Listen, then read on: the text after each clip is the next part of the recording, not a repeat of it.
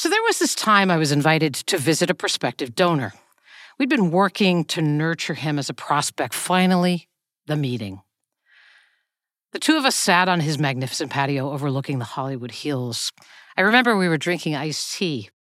My development director was over the moon that he had invited me for iced tea. I think she expected me to arrive back at the office toting several rollerboards of needed cash. Now, I had not spent much, if any, time with this donor and did not anticipate that I would get another crack at building a relationship anytime soon.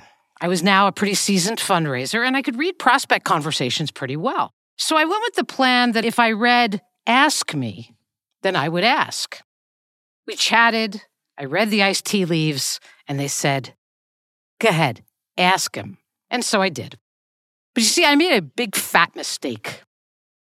I told him he should be a donor to our organization. I cringe even saying that. Your job is to ask, their job is to decide if they will, or yikes, if they should. To this donor's enormous credit, he did give, and a check arrived in our offices. It was a very small gift relative to his capacity. I think it was a check that arrived with an important implicit message that I had made a fundraising mistake. As a woman raised Catholic, I spend a lot of time thinking about confession. Clearly, it has stuck with me today. Today, I chat with a neighbor, a friend, and a seasoned development director. It's kind of a tell-all. The names will be changed to ensure anonymity, but we're not planning on changing our own names. Greetings and welcome to Nonprofits Are Messy. I'm your host, Joan Gary, founder of the Nonprofit Leadership Lab, where we help smaller nonprofits thrive. I'm also a strategic advisor for executive directors and boards of larger nonprofits. I'm a frequent keynote speaker, a blogger, and an author on all things leadership and management. You can learn more at joangary.com. I think of myself as a woman with a mission to fuel the leadership of the nonprofit sector. My goal with each episode is to dig deep into an issue I know that nonprofit leaders are grappling with by finding just the right person to offer you advice and insights. Today is no exception. My guest today is Lori Abrams. Since 2006, Lori Abrams has served as the Director of Development for the Valerie Fund, which provides support for the psychosocial care of children with cancer and blood disorders at 7 dedicated outpatient centers in 5 hospital systems. Prior to the Valerie Fund, she held positions of Associate Campaign Director for the Jewish Federation of Palm Beach County, and then Director of the Mandel Center for Excellence in Leadership there, a center for professional and volunteer leadership development.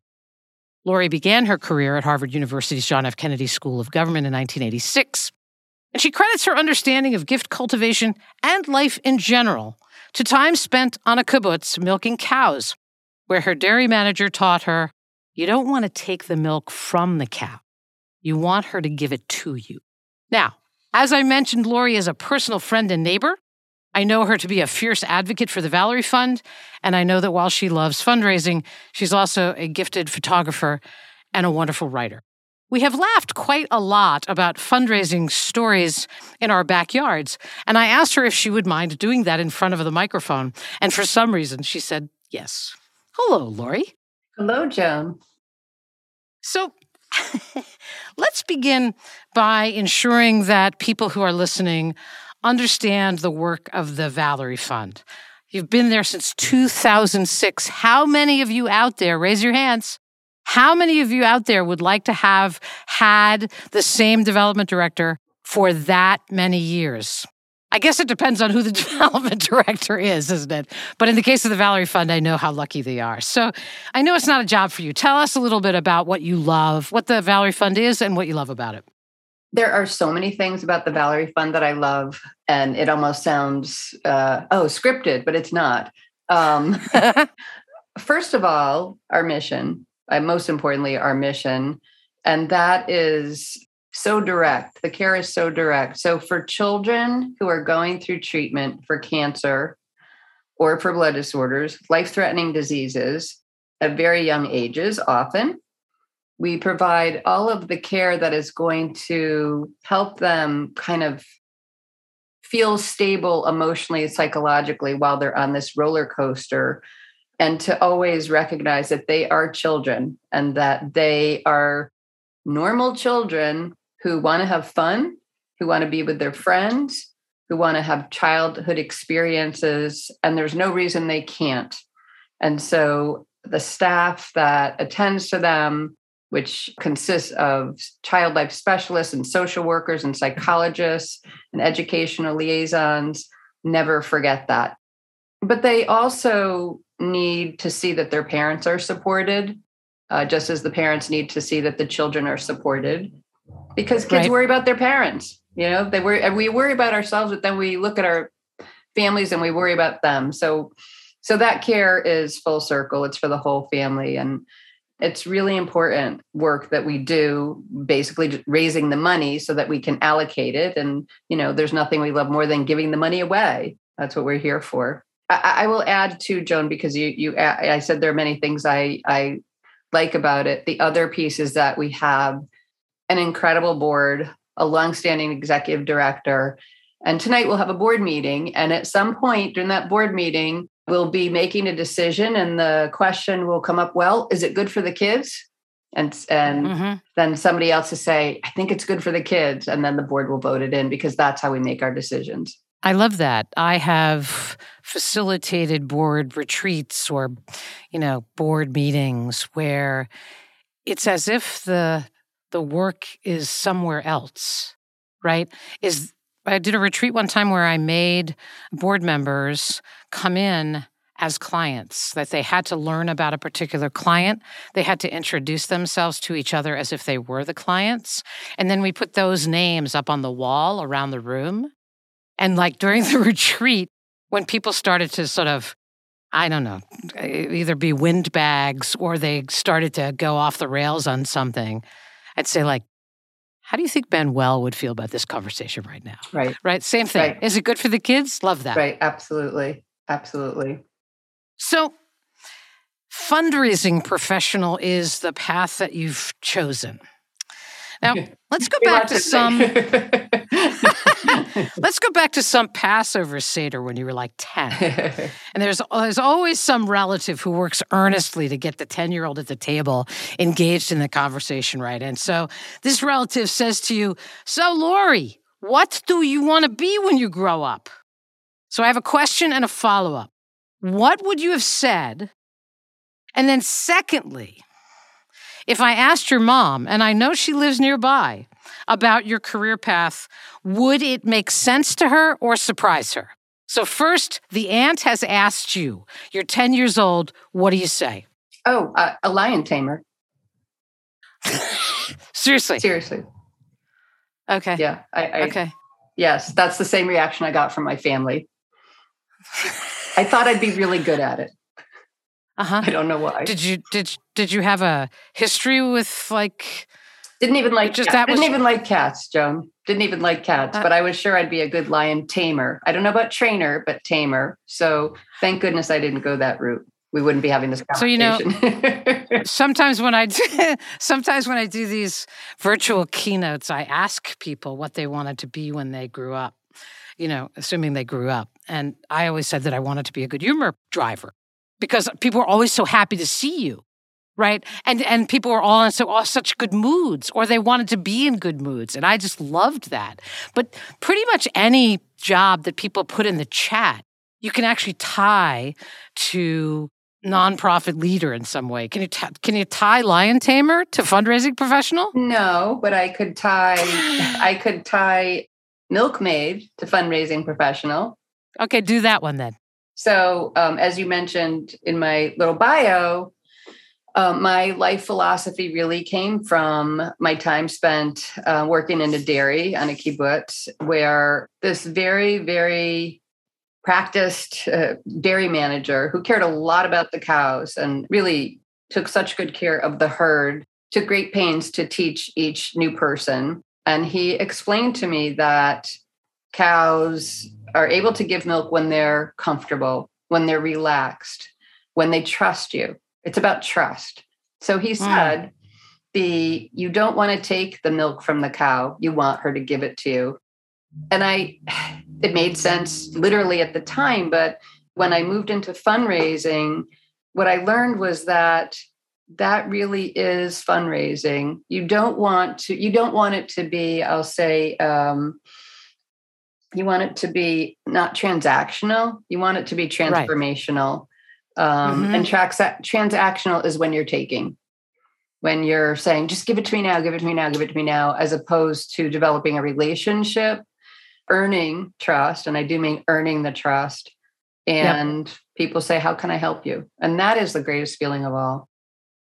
Absolutely. So the second part of my question was, is your mom surprised about the path that you've taken in your professional life? Yes, it was very circuitous. And it was, if you had said to me, here's a list of 100 professions, or give me your list of 100 professions, fundraising probably would have been 215 or something like that. It was a progression. It wasn't something that I really thought I'd even be good at. But I think for me, and I think for a lot of us who work in nonprofit, when you care about the mission, the ask is simply something you want to do, not something, sort of like milking the cow thing. You want to do it. So I think about it as an invitation. Right. Is that you, Lori, at the Valerie Fund, are part of something really swell. And you want to, and you know it to be swell, and you're there every day, and you see the work, and you see its impact, and you actually want to invite someone else to be a part of it in some way, right? And that's actually, when you think about it that way, it's really different from asking. It's like I'm at this really great, meaningful party. Would you like to come? It's very different. And I think the mistake, I will say that I've heard among some board members in discussing, new hires and development director searches, where they would say, well, are they going to bring a Rolodex of donors with them? No, it doesn't work that way. I mean, sometimes there may be people you happen to know who you think would be interested in a mission, but it's so much about finding people for whom the mission resonates and really exposing them to the good work that you do. And then the ask is simply a matter of which thing are you going to ask them for, or they ask, which thing do you need me for?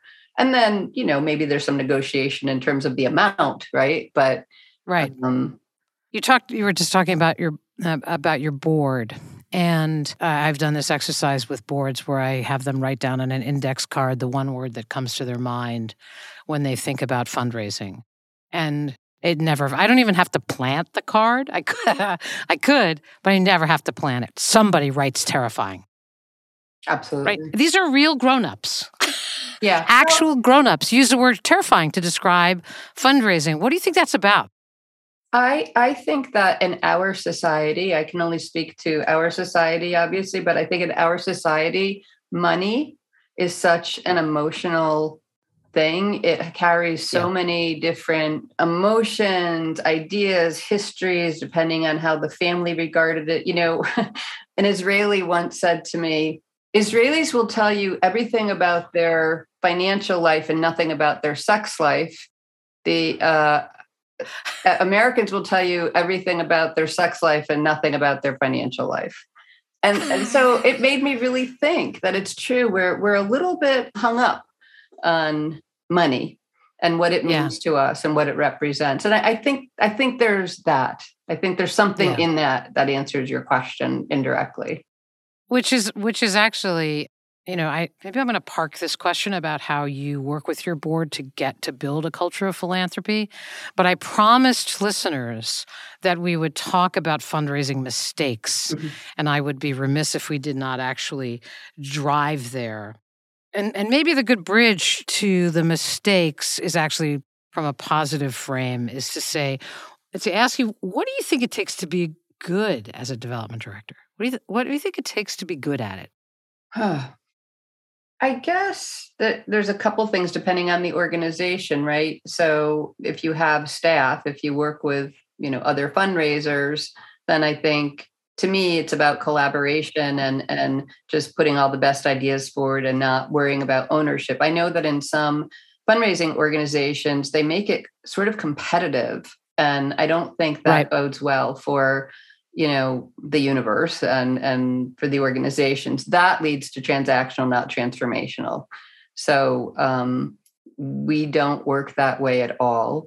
I think it's very important to be able to look at your list of donors or potential donors and figure out who's the best person to manage them, who's the best person to, I'll say, own that account. If you're in Salesforce and you have account owners, we just moved to Salesforce.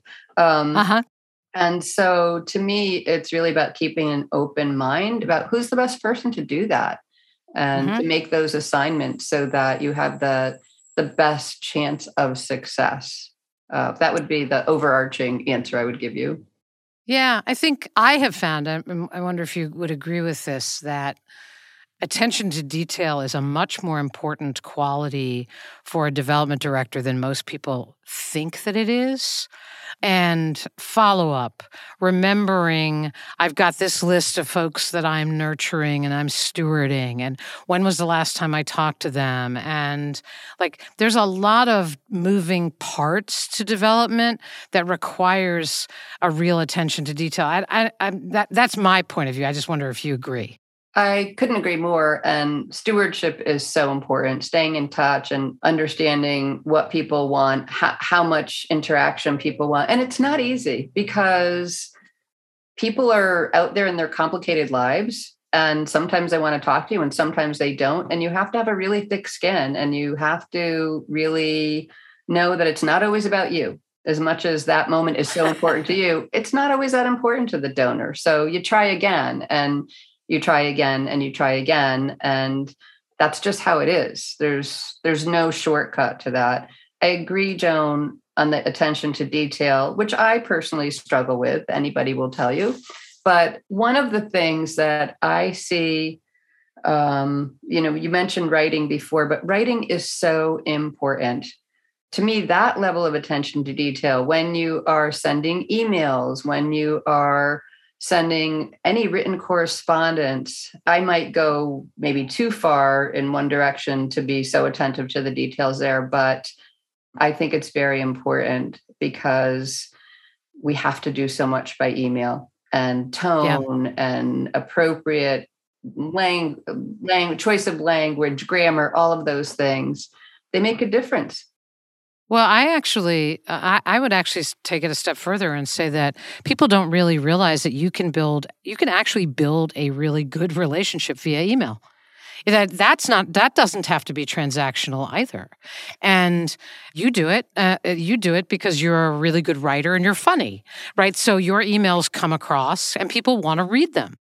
I mean, I'm doing some fundraising for my alma mater, and so I'm going after. Let me rephrase that. So I'm nurturing some prospects that I did theater with, college theater with, and so I found an old picture of this prospect in a production that I was in of Applause in college.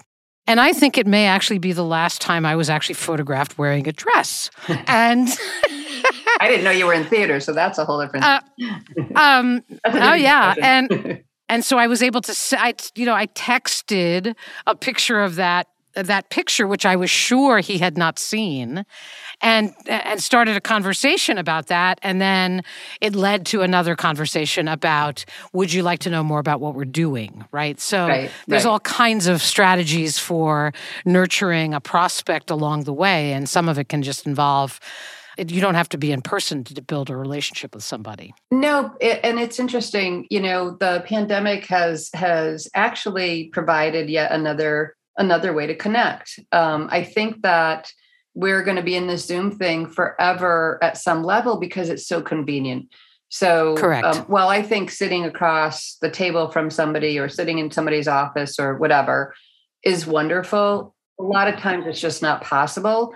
But I've gotten on many Zoom calls where I would never have been able to get into that person's office.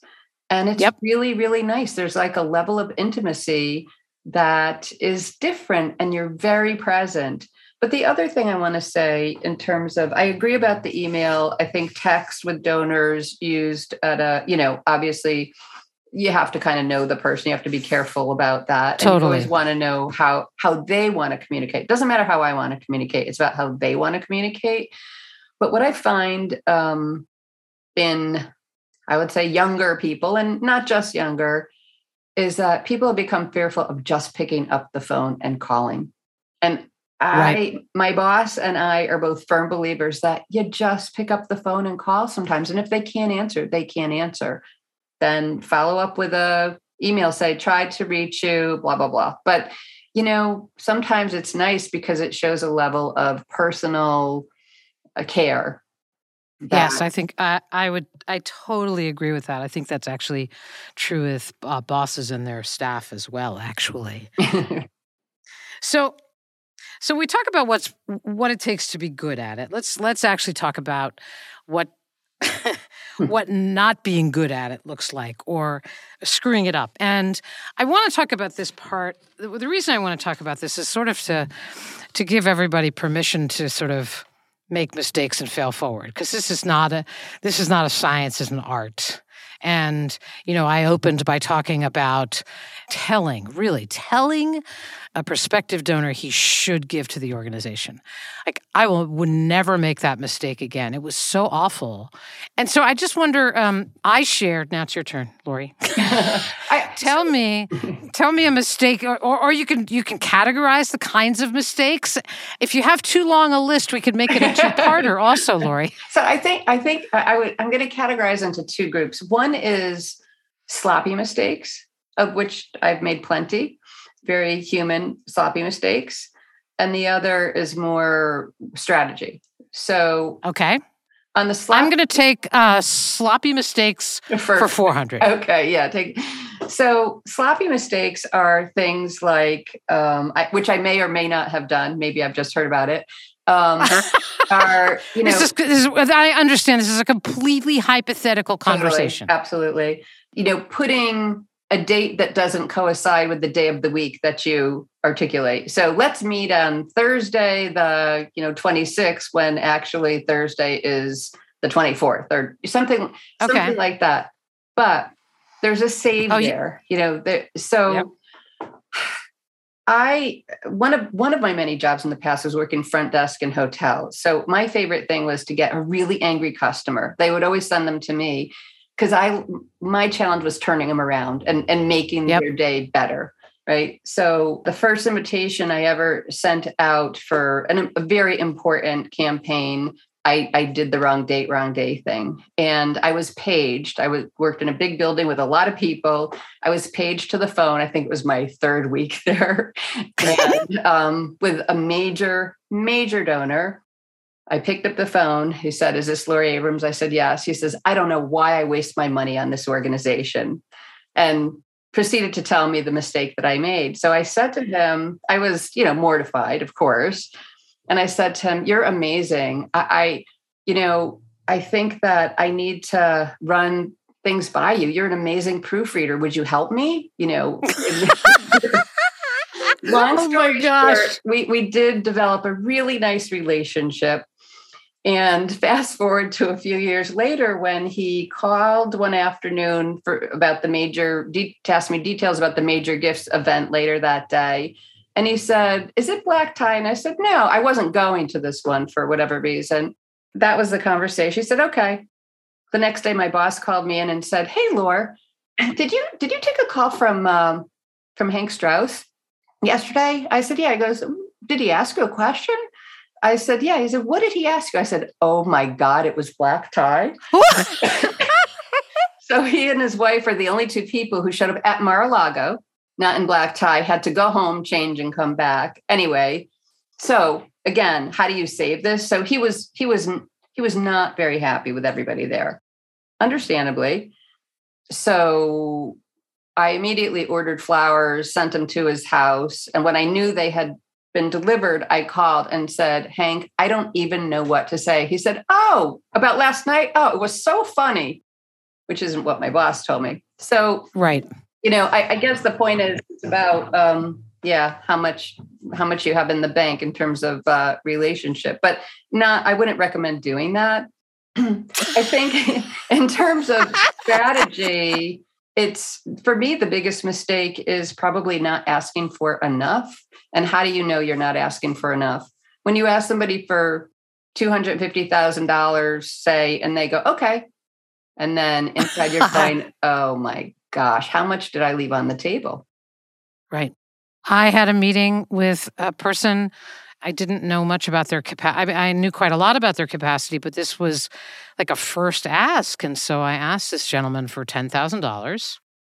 And he looked at me and he said, what can you do with only $10,000? And I nearly choked on my rigatoni or whatever it was, right? And so I told him what I could do with $10,000. And then I said, I clearly did not ask you for a sizable enough gift. Like clearly. And I'm going to take it on as a challenge to educate you about what our organization does. And we have an event in 8 weeks, and I'd love for you to come. And I'm going to give some remarks and talk a little bit more about what we do. And would you be game to come? He said, yes, I definitely will come. And he came, and we upgraded him to $25,000 after the remarks. And this is a question that a lot of people get asked. This is sort of, we're talking about the mistake of not asking for enough. Have you ever had somebody, you asked them for money, and you asked them, and they were flabbergasted that you asked them for so much? Yes. Yes. And how does that roll? Didn't feel good. To this day, it haunts me, to be honest with you, because it was shortly after I got to the Valerie Fund. There was a donor who gave regularly because a friend of his had been on the board. But the friend said, you just send him the letter. He wasn't somebody we could actually get to. So we never really could develop a true relationship with him because he was, it was about relationships. He had a relationship. He wasn't interested in a relationship with me or even my boss, to be honest with you. So we sent him a letter because we were having a special campaign and asked him to make an additional gift. But that didn't fly. It was too much, I think. And he was insulted because he felt he was doing enough. Could we have, And what happened to that relationship? He never gave to us again. And we were never able to kind of right our wrong. So I would say that was a hard one to call. But the truth was that we didn't have a relationship. And I think that we probably should have just left it as it was. I was being too greedy. I was carrying too much of my previous organization's culture with me as opposed to learning the culture of where I was. And I think that's important too, if you change organizations, to really think about getting the lay of the land and that culture rather than trying to impose another culture onto it. Does that make sense? Yeah, that totally makes sense. But based on what you knew, that the gift that you asked for was one that was doable based on what you did know, correct? Financially, it was doable, but there was something wrong with either asking for a second gift or the language, something that I will never know. That's why I said it kind of haunts me, because you wish, even if you don't get it, you just want to know what's the answer. It's like, where's that other sock or those jeans from 1972 that disappeared in the dryer? It's like, it's in that same realm. You'll never know. Mm-hmm. And so that's a strategic mistake about how much to ask for, but it's knowing how much to ask for is a strategy. How you deal with the response, right, is also a component of success or not success, right? Which is kind of different, which is different from the event is not black tie kind of mistake. Yeah, very different, very different. I just think you have to, and I think that it's okay to ask questions. I mean, I think it's about using your intuition to some extent and trying to figure out who the folks are and what they might really be interested in, what might inspire them to stretch a little bit. Mm-hmm. I'll tell you, I haven't spoken to you since this happened, but we just received our largest gift ever. And it started, let's see. we ended up with about 180% of what they thought they were going to give. And that was because we were able to have a thoughtful conversation face to face and really put the needs into context. And over that 45-minute discussion, hour discussion, we learned a lot about the donor in just a few things that she said. We're able to make it work to the point where they were so happy. Obviously we were happy, but they were so happy. So I guess it's about asking questions and then just listening, right? Yeah. And I do believe that for nonprofit executive directors who are not necessarily, don't have previous experience fundraising, most nonprofit executive directors are big old pleasers. And if you actually understand that it makes people feel really good to give money to causes that they care about, then inviting them to feel good is actually a kind of a different kind of framework that totally worked for me when I first started with no fundraising experience. I don't know, what category would you put this mistake in, Lori? So I am nurturing a multi-million-dollar gift. And I get it. So we secure this multi-million-dollar gift, kind of a game-changing gift from someone. And it happens over dinner at this person's house. And this person says yes. And so my board meeting is like the following weekend, and I tell the board, and there's big celebration, and then the donor walks it back, like in a very, very significant way. So is that strategic, or a strategic mistake, or a sloppy mistake, or just an awful one? I don't know if it's a mistake. It's so hard to know, because was there too much alcohol involved? Because they do say, alcohol is what the Gatorade of fundraising or something like that. No, but sometimes people do. They get excited, they get loose, and then, they think about it the next day. Or was it not specific enough? Was it not really or was there a misunderstanding? There's so many things it could be, but I'd want to know what it was. Yeah, I'm not sure I ever really learned. And I had a good board at the time, but it was, the lesson in that was make sure a gift of that magnitude, you want it really solidified before you announce it. Yes, no question about that. So here's another one. What category you put this in? So I'm not sloppy. I'm a very highly attentive to detail person. And my first major donor event, I have a index card in my pocket. And I have names of people, and I have amounts. It was a long index card, like almost like a buck slip type thing. I'm afraid where and I had and I had it in my pocket, right? And so I find the people that I'm supposed to, steward, and they'd been donors before. They were donors, and I had just spoken, and the remarks were very well received. I made my way over to that particular couple. And I realized that one of the members of the couple is staring at my pocket. Oh. And so I can't even look down, right? I can't even look down. And so I say, Peter, Jeremy, whatever the heck his name was, right? I said, I think you're reading my pocket, aren't you? And he says, I am. And I said, what does my pocket say? And he says, it says, ask Jeremy and Peter for $2,500. And I'd been walking around the room with a sign on me, basically, that said, ask Jeremy and Peter for $2,500. Riddle me this, Batwoman. What did Jeremy and Peter do? Well, first of all, I want to say that was a wardrobe malfunction, I guess. I bet they gave it to you. They did. Yeah, I bet they gave it. Yeah, they did. They did. And why did they give it to me? First of all, I couldn't decide if I was more mortified or I just thought it was just the most hilarious. I just couldn't. Hilarious, mortified. They were commingling for me. They thought it was funny. They thought that I was very, except for the fact I folded the card the wrong way, very buttoned up. And they believed that it was time for them to upgrade their gift. And they stayed donors for a long time. And something like that actually brings you closer.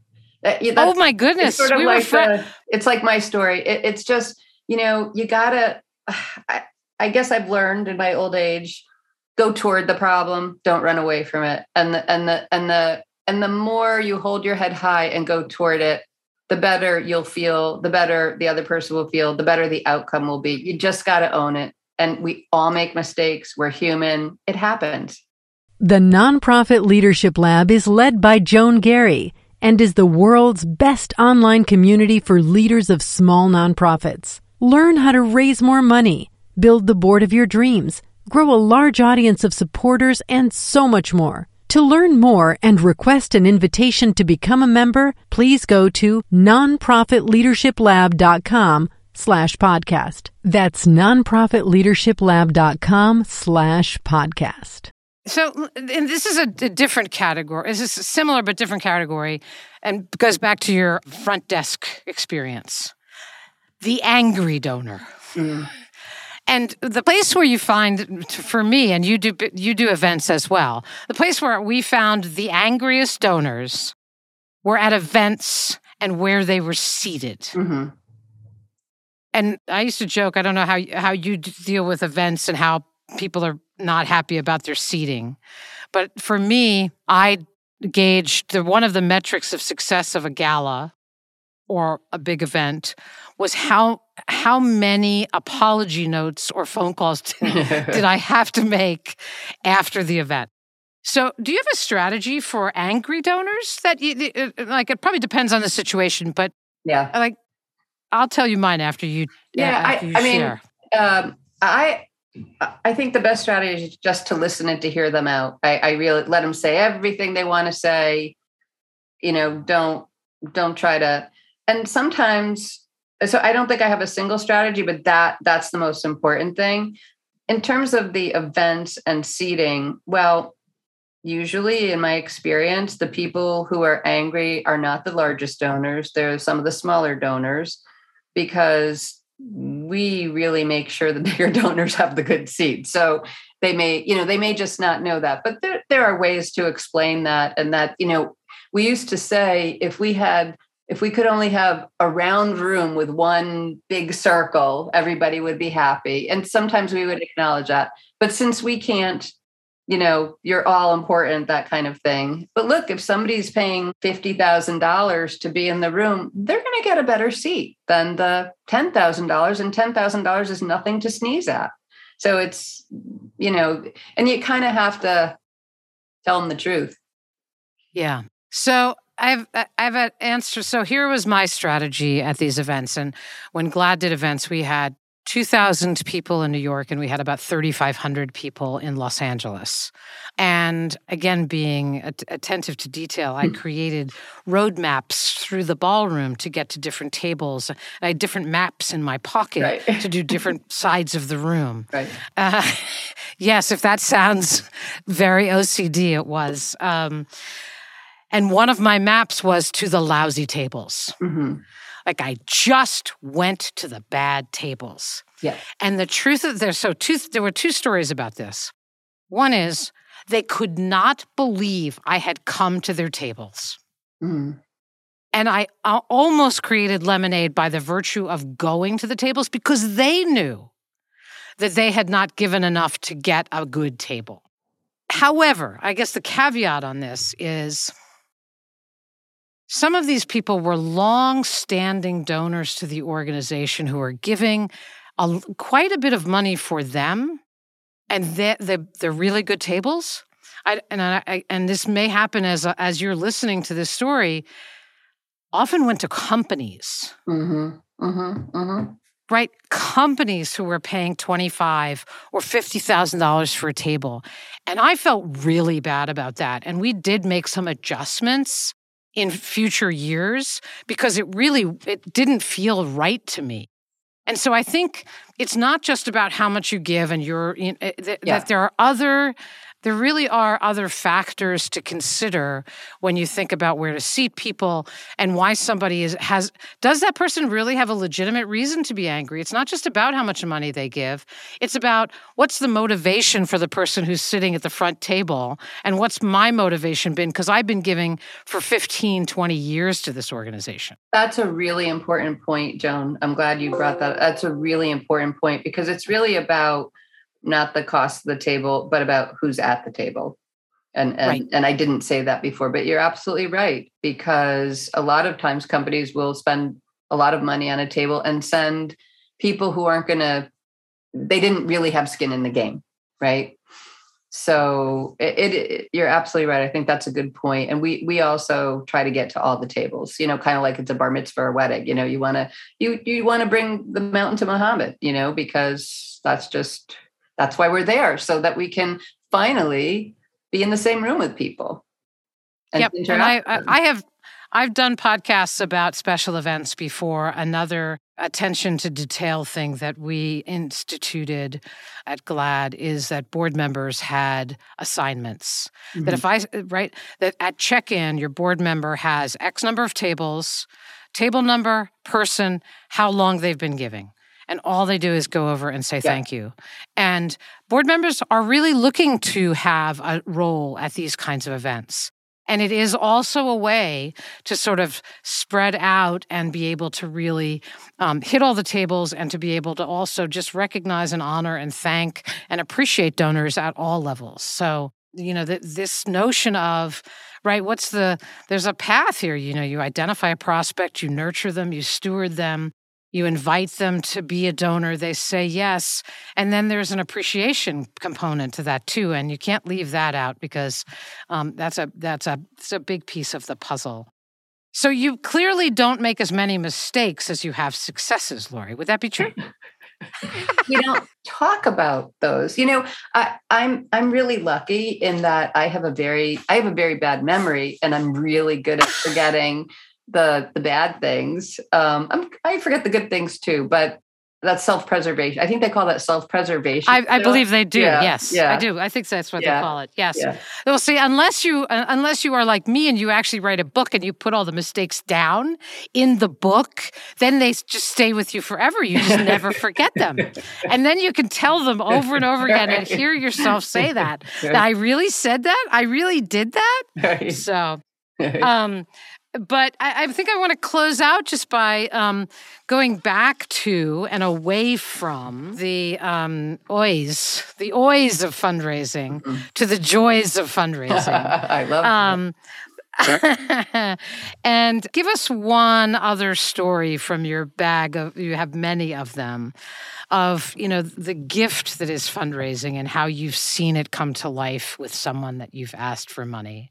Something that reminds you that right? I mean, you've been at that organization a long time. You've been a fundraising professional for a long time, right? A story that really fuels you, that reminds you why you do what you do.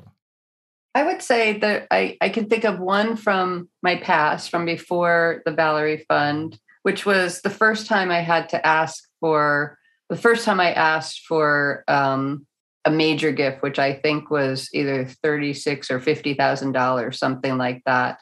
And I was really, really nervous, super nervous.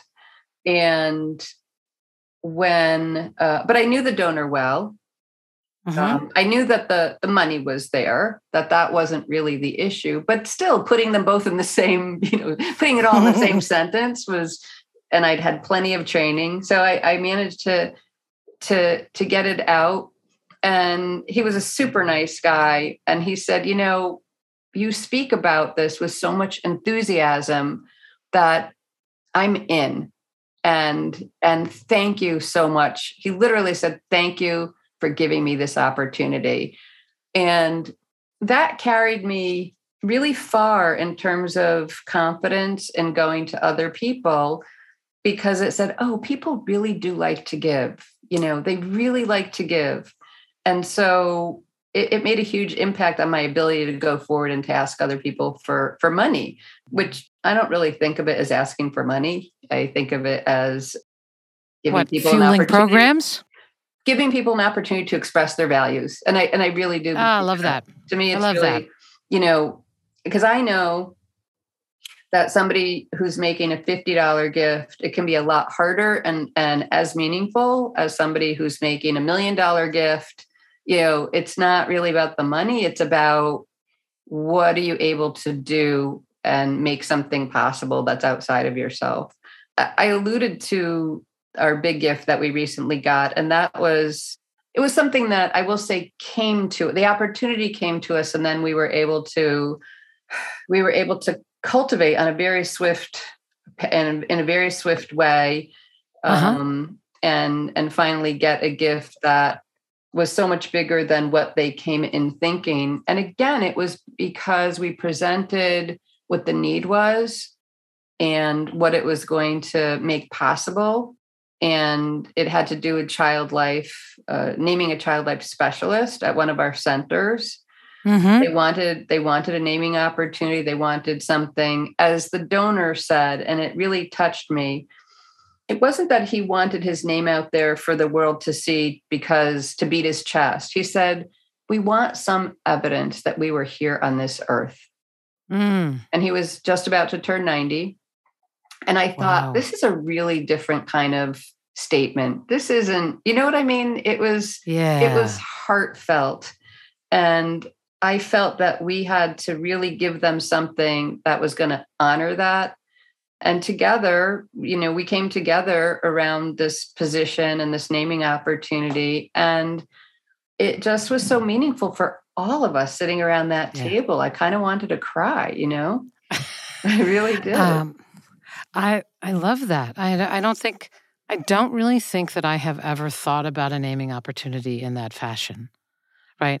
I mean, we gave to our synagogue so that our names would appear on this particular plaque because we wanted people coming into the synagogue to know that there were LGBT families at the synagogue. So it wasn't about beating our chests. It was about sending a message to people who saw the name, the list of names. Yeah, and it's very interesting to think about that, as I think far too often we make an assumption that naming opportunities are sort of ego-driven. And this is lovely. That's a really lovely story.